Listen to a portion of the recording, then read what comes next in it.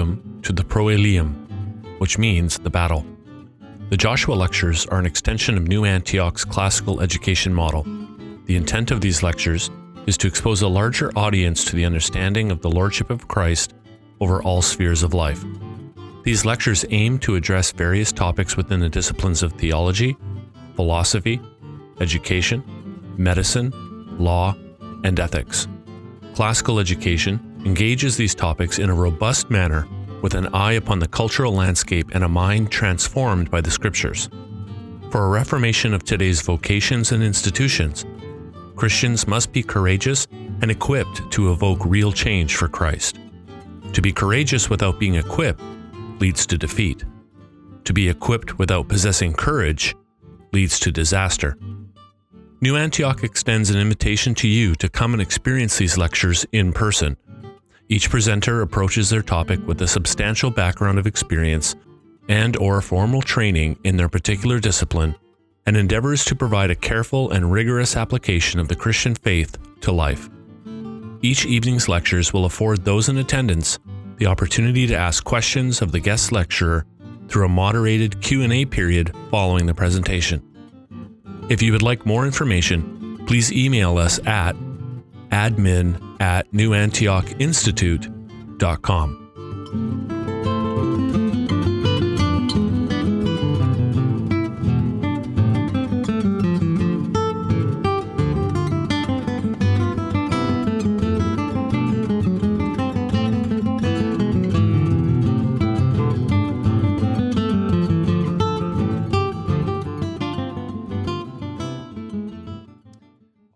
Well, it is good to be back with you once again here at the Joshua Lectures, and we are going to be considering in this lecture marriage itself, and we sort of prepared the way for that in our last lecture as we considered attraction and either dating or some other method of coming together, kind of pre-marriage.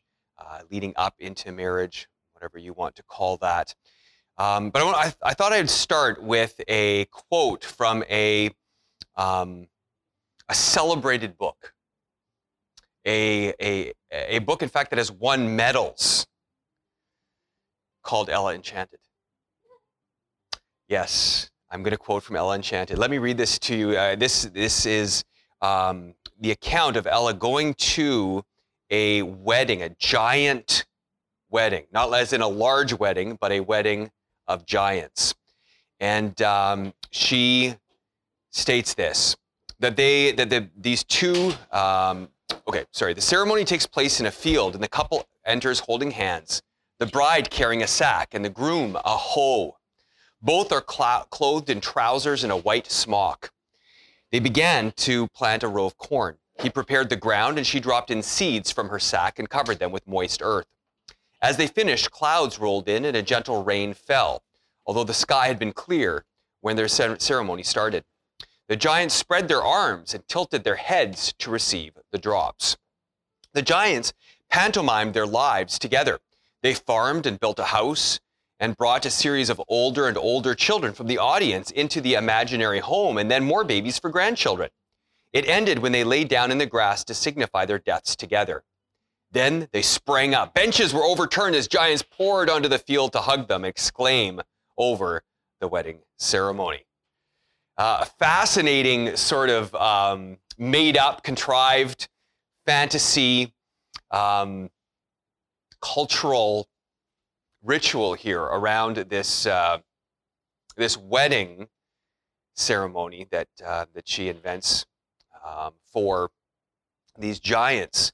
But what is interesting about it for me is the pantomime of the life, and the fact that inherent in the idea of marriage, according to these giants in this fantasy book, is the fact that that there was going to be children, there will be grandchildren, there's going to be death, and everything was part and parcel, pardon the pun perhaps, with this idea of marriage. And I think that is helpful, and one wonders in the current climate if actually we pantomimed life at marriages, if maybe we wouldn't be a little further ahead than we are now. I want to suggest to you, as we consider marriage this evening, that that marriage is, yeah, good, come on in. Well, great to have you. I want to suggest to you this evening something perhaps a little bit provocative. And that is that marriage is not an end predominantly, but a means. All right? Again, perhaps a provocative statement given how important marriage is, but I will state it again, that marriage is not predominantly an end, but a means. Now, as some very good theologians have noted throughout history, a thing can be a means and an end in relationship to different things. So they're not mutually exclusive categories. Nevertheless, I want to start our look here at marriage itself by suggesting that marriage is the means to a more important end, namely disciple making for the glory of God. All right? It is the means of disciple making for the glory of God. So there's two ways in which I see this, and they function, these two ways, or these two things I'm going to draw on as bookends to Scripture. First, let's take a look at the end of marriage, both literally and in regards to its purpose. But it says, inferred its purposes. But in Matthew 22, verse 30, Jesus says, in response to the some challenges given to him, he says, in the resurrection, they neither marry nor are given in marriage, but are like angels in heaven. In other words, as we consider the end of all things and the glory of God in a renewed earth, under a renewed heavens, that we see that marriage is not going to exist. That is, that it is a temporary institution. And it's a temporary institution that will evaporate and give way to the spiritual family, the reality of the spiritual family in which all saints are brothers and sisters in Christ Jesus. So as we contemplate the end of things, we see that marriage does not exist. At least it does not exist as this exclusive physical relationship. And we're going to get in due time to a definition of marriage, and I have a new triad for you in trying to define what marriage is and why God instituted it. But at the end, marriage disappears. I expect, just saying one further thing about this before we get to the beginning of the story, I suspect that in heaven, that is, when I say that, I mean on the renewed earth, that my wife will be my best friend, my best sister in Christ. Nevertheless, she will not be my wife in that relationship that we currently have, which is defined physically, as I'll mention momentarily. Let's take a look at the beginning, though, of the story. Turn with me to the book of Genesis.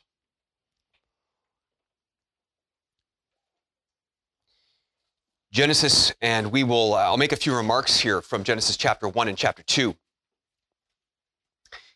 Of course, Genesis chapter 2 is often the place that theologians will go when it comes to defining marriage, and rightly so. We see that woman is created out of man and for man, brought to man by God, and then passage I read in the last lecture, verses 23 to 25, I'll read it again. Then the man said, "This at last is bone of my bones and flesh of my flesh. She shall be called woman, because she was taken out of man. Therefore a man shall leave his father and his mother and hold fast to his wife, and they shall become one flesh. And the man and his wife were both naked and were not ashamed." And our Lord Jesus quotes from this passage a number of times in reference to marriage. But what I want you to note is to go back to Genesis 1 and understand that prior to this institution of marriage, you have the dominion mandate, which certainly assumes marriage, but it is not explicitly so. And as we read the Bible, it is so important that we take its narrative in its context as it comes, and we discern meaning as we read the scriptures. So for instance, in Genesis 1, I've read this passage a number of times already in this lecture series, but in chapter 1, verses 27 and following, so God created man in his own image. In the image of God, he created him, male and female, he created them. And God blessed them, and God said to them, be fruitful and multiply, and fill the earth, and subdue it, and have dominion over the fish of the sea, and over the birds of the heavens, and over every living thing that moves on the earth. And so what you have here at the inception of male and female is this, this mandate, this job, this assignment that God gives them: be fruitful and multiply and fill the earth and subdue it and have dominion over the fish of the sea, the birds of the heavens, etc. Here's what I want you to understand: that mandate to multiply comes prior, narratively, to explaining marriage. All right? Now, it infers marriage. Certainly, God didn't plan for this apart from marriage. But the job of male and female is this. This is the primary thing, and marriage is the means by which this gets carried out. All right? So, when you come to chapter 2, again, it's important to read it, the narrative as it comes, as it flows. And when you get to chapter 2, verse 18, and God says about man, and without, Eve's not made yet, not created yet, he says, it is not good that the man should be alone. It's important that we understand this in light of what has already been revealed in chapter 1. The point is not predominantly that here is a lonely creature that needs a companion. All right? Now, there's part of that in what is said here. All right? Nevertheless, the predominating idea here is that man has been given an assignment, and he cannot carry it out without woman. All right? And of course, we've unfolded a little bit about how the image of God requires male and female, because he did not create one alone to fully and comprehensively image himself in the world. But just, of course, very functionally, you need male and female in marriage, in that sexual union, that sexual relationship, to go forth and multiply and fill the earth, etc. So it is clear both at the beginning of the story of creation, at the end of redemption, that marriage is a means. And this tells us a lot about marriage, this disciple-making aspect of it, that prior to the fall of man, right? This is crucial. You cannot understand marriage, you cannot understand the church without this. Prior to the fall of man, the only way that God's kingdom expanded, that his glory would come to fill the earth, would be by male and female having children. Now, of course, after the fall, God's glory is also grows in the world, and the kingdom of Christ is built, and as people who are not saved come into the kingdom. But the first way, again, prior to the fall, that the Lord's kingdom would expand was through male and female in marriage, having children, teaching them about the Lord Jesus Christ, and them growing up in the fear and admonition of the Lord, spreading this glory as they built societies and cities and cultures and developed this world for the glory of God. So this is the crucial part of marriage, and it gives purposes to marriage today. And in fact, we see this in other places in the scriptures as well. So for instance, when when God comes to Abraham to reveal that he is about to come down and wipe out Sodom and Gomorrah, this is Genesis chapter 18, he sort of takes counsel with himself, and he says to himself, well, should I reveal to Abraham what I am going to do?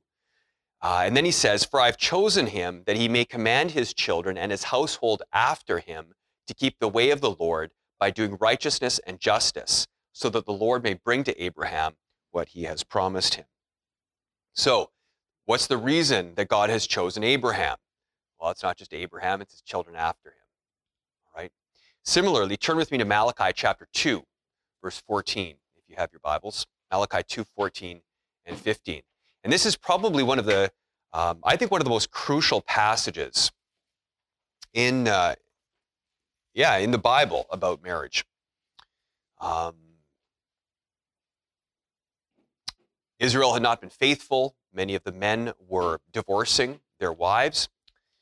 And we read in Malachi 2, 14 to 15, but you say, why does he not? Because the Lord was witness between you and the wife of your youth, to whom you have been faithless, though she is your companion and your wife by covenant.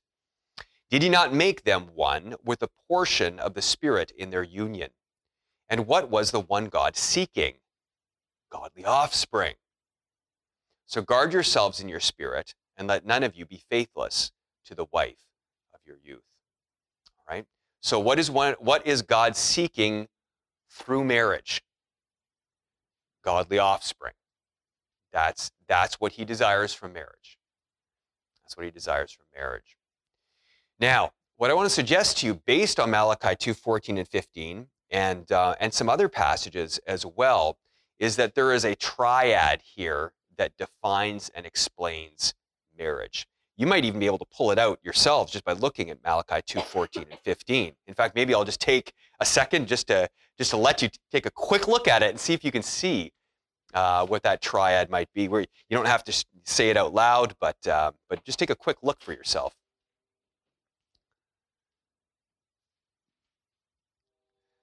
So first of all, the upward aspect, the Godward aspect, the primary part of the triad is the idea of covenant. Covenant, all right? The Lord was witness between you and the wife of your youth. She is your companion and your wife by covenant. The idea of covenant is an agreement. And the way that word covenant is used in Scripture is usually in a very holy sense, sacramental sense, or sacred sense. All right, so covenant is the first part of what defines marriage. It is an agreement, and I'm going to break this down a little bit further in a minute, because I think there's probably a sub-triad there that's helpful as well. The second part of the triad is this idea of their union. All right, did he not make them one with a portion of their Spirit in their union? So you have a one flesh union, right? And it is, if it's not clear already to you, this means a sexual union. There are a lot of ways in which our world gets marriage wrong, but one of the ways they do not get it wrong is by emphasizing sexual relationship in the marriage. That is inherent in what marriage is. All right? It is a sexual union. It must be a sexual union. And then lastly, you have this aspect of what was the one God seeking? Well, godly offspring. All right? Godly offspring. So, trying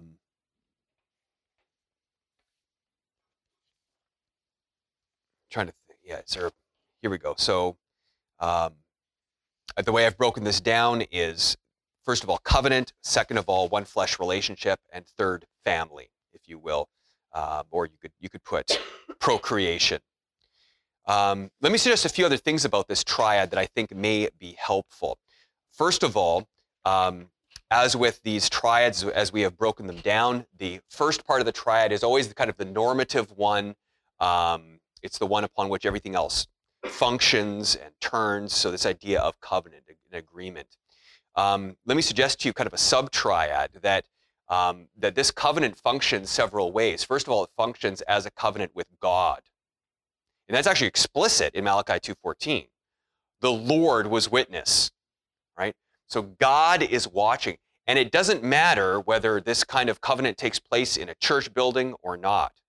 God is watching when people make marital agreements.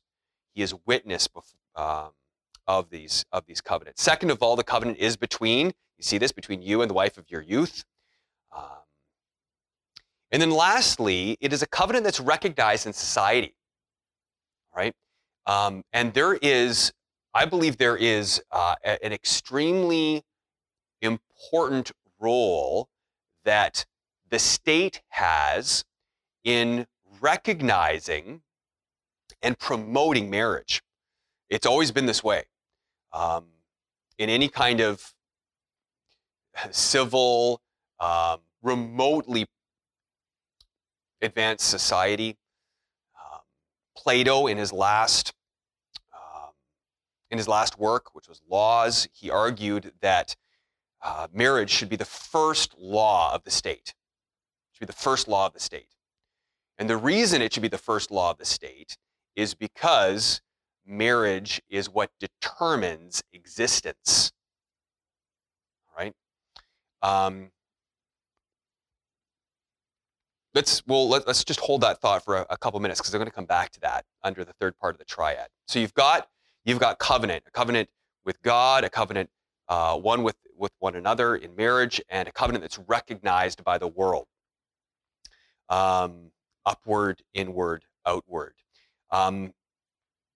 As I mentioned, the union it's mentioned to be a one flesh union. So this same triad functions in Genesis chapter 2. Therefore, a man shall leave his father and his mother and hold fast to his wife. There's the idea of covenant, and they shall become one flesh. And the man and his wife were both naked and were not ashamed. Later on, you get the idea of children, although it's, as I mentioned, it's already been mentioned in Genesis chapter 1. Let's come back to this idea of procreation and godly offspring, because this is an interesting one in terms of our current cultural climate.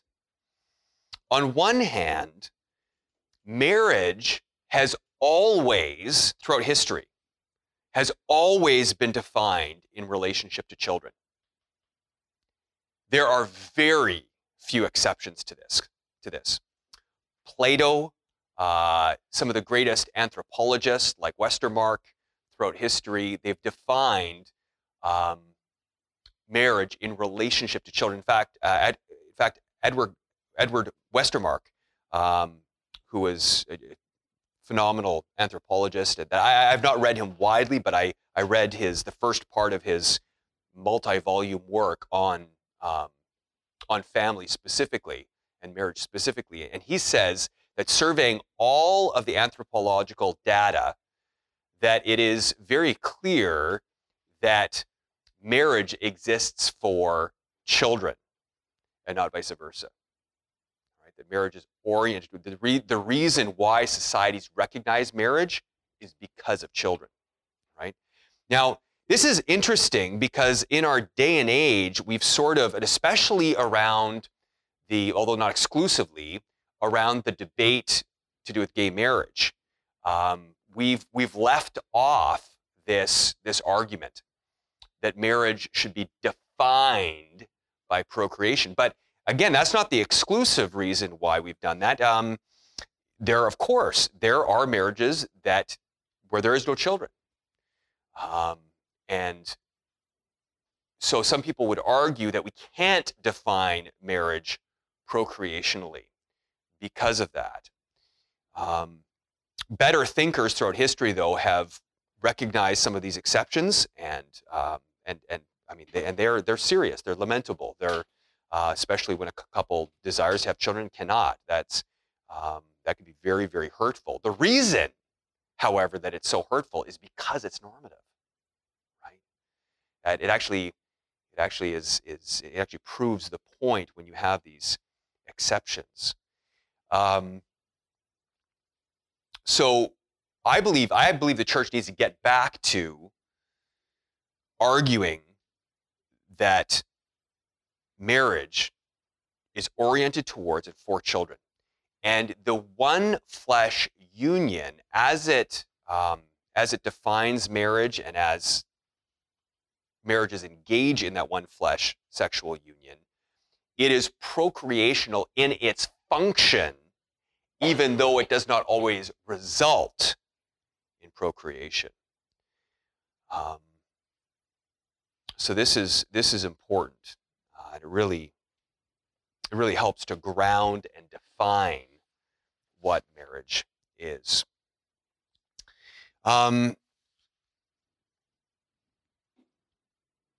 If you were here in our last couple of lectures, you will note that we developed some triads that had to do with male and female and how it is that God's strengths, the aspects of his attributes and his characteristics are imaged differentially in male and female, both male and female made fully in the image of God, but imaging God in different ways.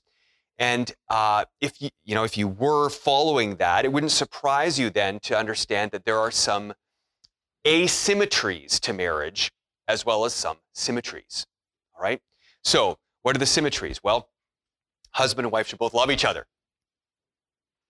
And not just have a nice warm feeling towards one another, although that's good too, but they should actively engage in each other's good. All right? So we could say things like love is, you've got a symmetry there. Both husband and wife should love one another. We could develop these symmetries in a considerable way. One of the reasons I'm not going to spend too much time doing so is that really these things are simply a matter of Christian character, the development of godliness in each of our lives, oriented towards somebody who's the closest to us. And so I'm not going to spend too much time on these things. I hope and trust that as we are in the Word of God, that as we are growing as Christians in Christ through our daily disciplines and through being part of a covenant community, that church under the preaching of God's Word, that these things are developing in some of these symmetrical ways. I want to lean a little bit more into the asymmetries. How is it that male and female may have some different parts to play within the marriage? Now, if you weren't here with us in our last lecture, I built a significant foundation for this already, and I'm not going to be repeating what I was speaking about in that last lecture. But I do want us to consider the fact that that in the aspects of the triads that we developed, namely that, let's see if I have them all here, make sure I get them correctly. I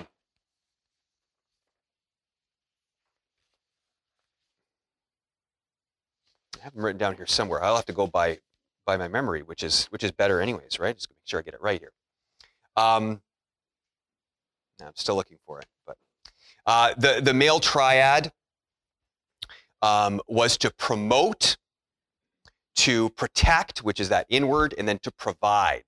Okay, promote, protect, and provide.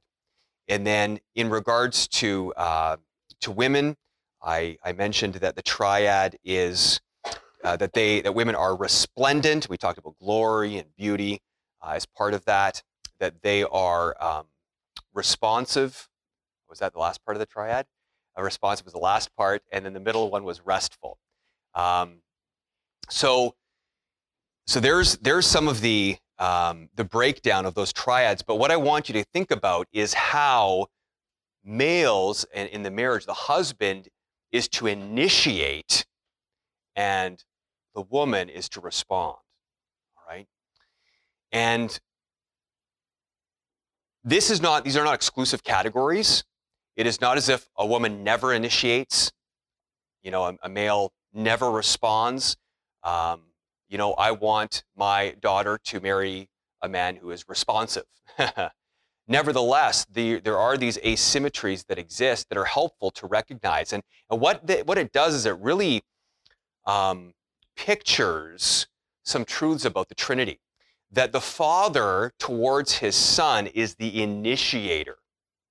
He initiates giving to his Son a people, a throne, really all of creation that is created through him and for him and in him holds together. So with this as a basis, it's not really surprising that this asymmetry begins to be worked out in ways that, for instance, you get language like the language of headship and submission. So I'm going to ask you to turn with me to Ephesians chapter 5.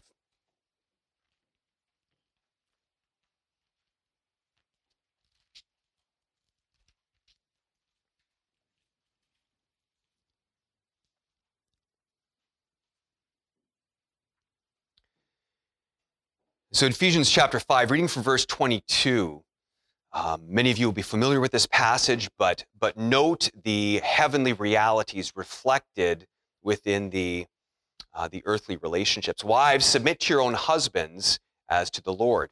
For the husband is the head of the wife, even as Christ is the head of the church, his body, and is himself its Savior. Now, as the church submits to Christ, so also wives should submit in everything to their husbands.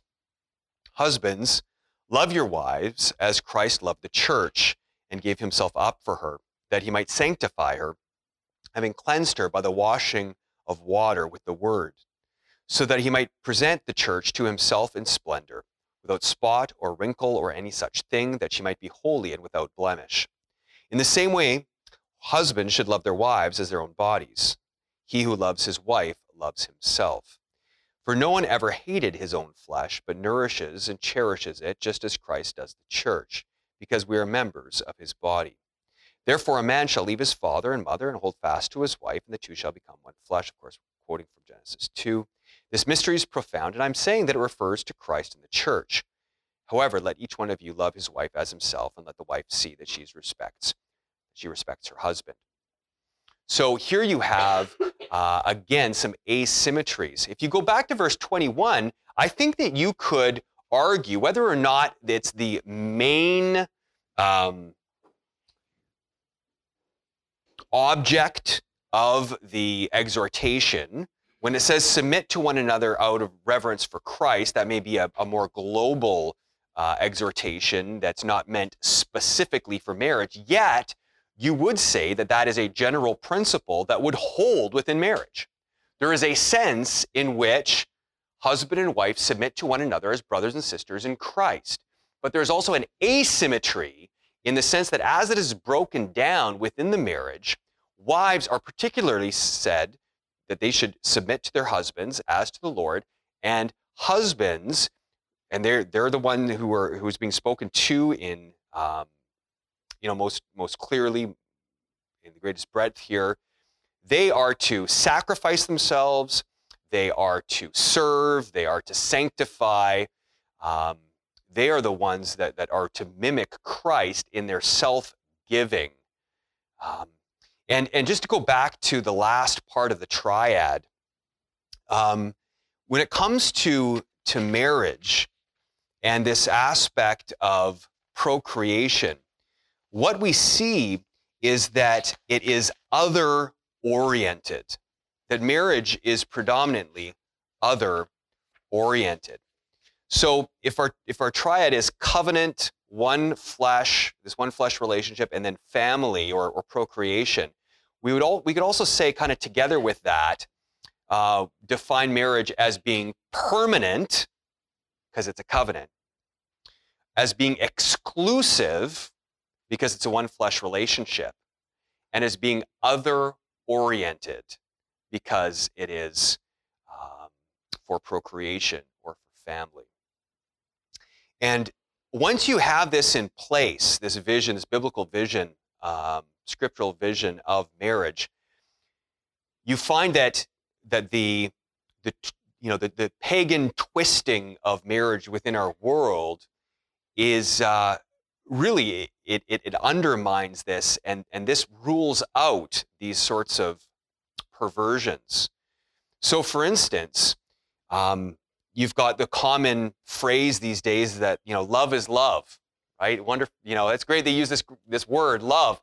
But the truth of the matter is that when it comes to gay marriage, it is not predominantly other-oriented. It cannot be oriented towards procreation. Now, of course, through surrogacy and IVF and some other means, you do have gay marriages where there are children, and of course sometimes through remarriages, etc. as well. But gay marriage fails all of these tests. In regards to a covenant, they can make a covenant with one another, but they can't make a covenant in good conscience before God. Malachi 2 says, I'm bearing witness of this covenant. Well, you can't have a gay marriage without rejecting God's design and that covenant. You can't have a one flesh relationship. You can engage in what's called sexual conduct, but as we looked at how marriage is and male and female were created to not just be a pair, but they were created dyadic, that they are to face one another, that they are for each other, that is imaged in the sexual relationship as they come together. And I mean, even biologically, you could get quite a ways, in this argument, just even dealing with biology, say as an evolutionist, right? I mean, clearly, male and male are not designed for procreation. They don't fit. And then, of course, procreation, family, other-oriented. And you see this, even in subtle ways, that the way many people approach marriage is it's something that's going to fulfill us, and it's going to show our romantic love for one another. And then when these things wear off, of course, the marriage often in our culture so often dissolves. So, marriage is a covenant before God. It is a one flesh sexual relationship, and in fact, it is to be carried on as a regular sexual relationship. This is why all throughout scriptures, whenever it addresses the marriage relationship, it addresses it as a sexual relationship. In fact, in the history of theology, you would often have theologians speaking. Now, we like to use euphemisms when it comes to the sexual act. I understand. I in the next lecture, I'll probably speak a little bit more frankly about the sexual act. I don't like doing that. We tend to use euphemisms, but throughout Christian theological history, often theologians have called the sexual act marriage. It's the same idea. That's what defines the marriage. It's far more than merely the coming together, but that comprehensive union which incorporates body, soul, spirit, that this is what God has created to come together, that there might be an imaging of him in the world as it bears out, other-oriented out into procreation. And in our next lecture, we will deal with how this goes wrong in our world. We're going to deal with sexual ethics and sexual immorality.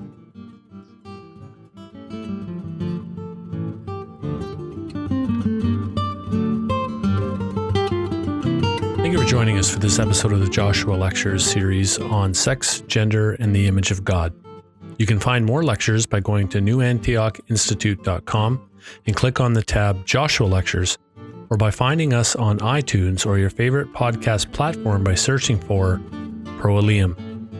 If you'd like to know more about New Antioch Institute, you can email us at admin@newantiocinstitute.com. Thanks very much. Take care.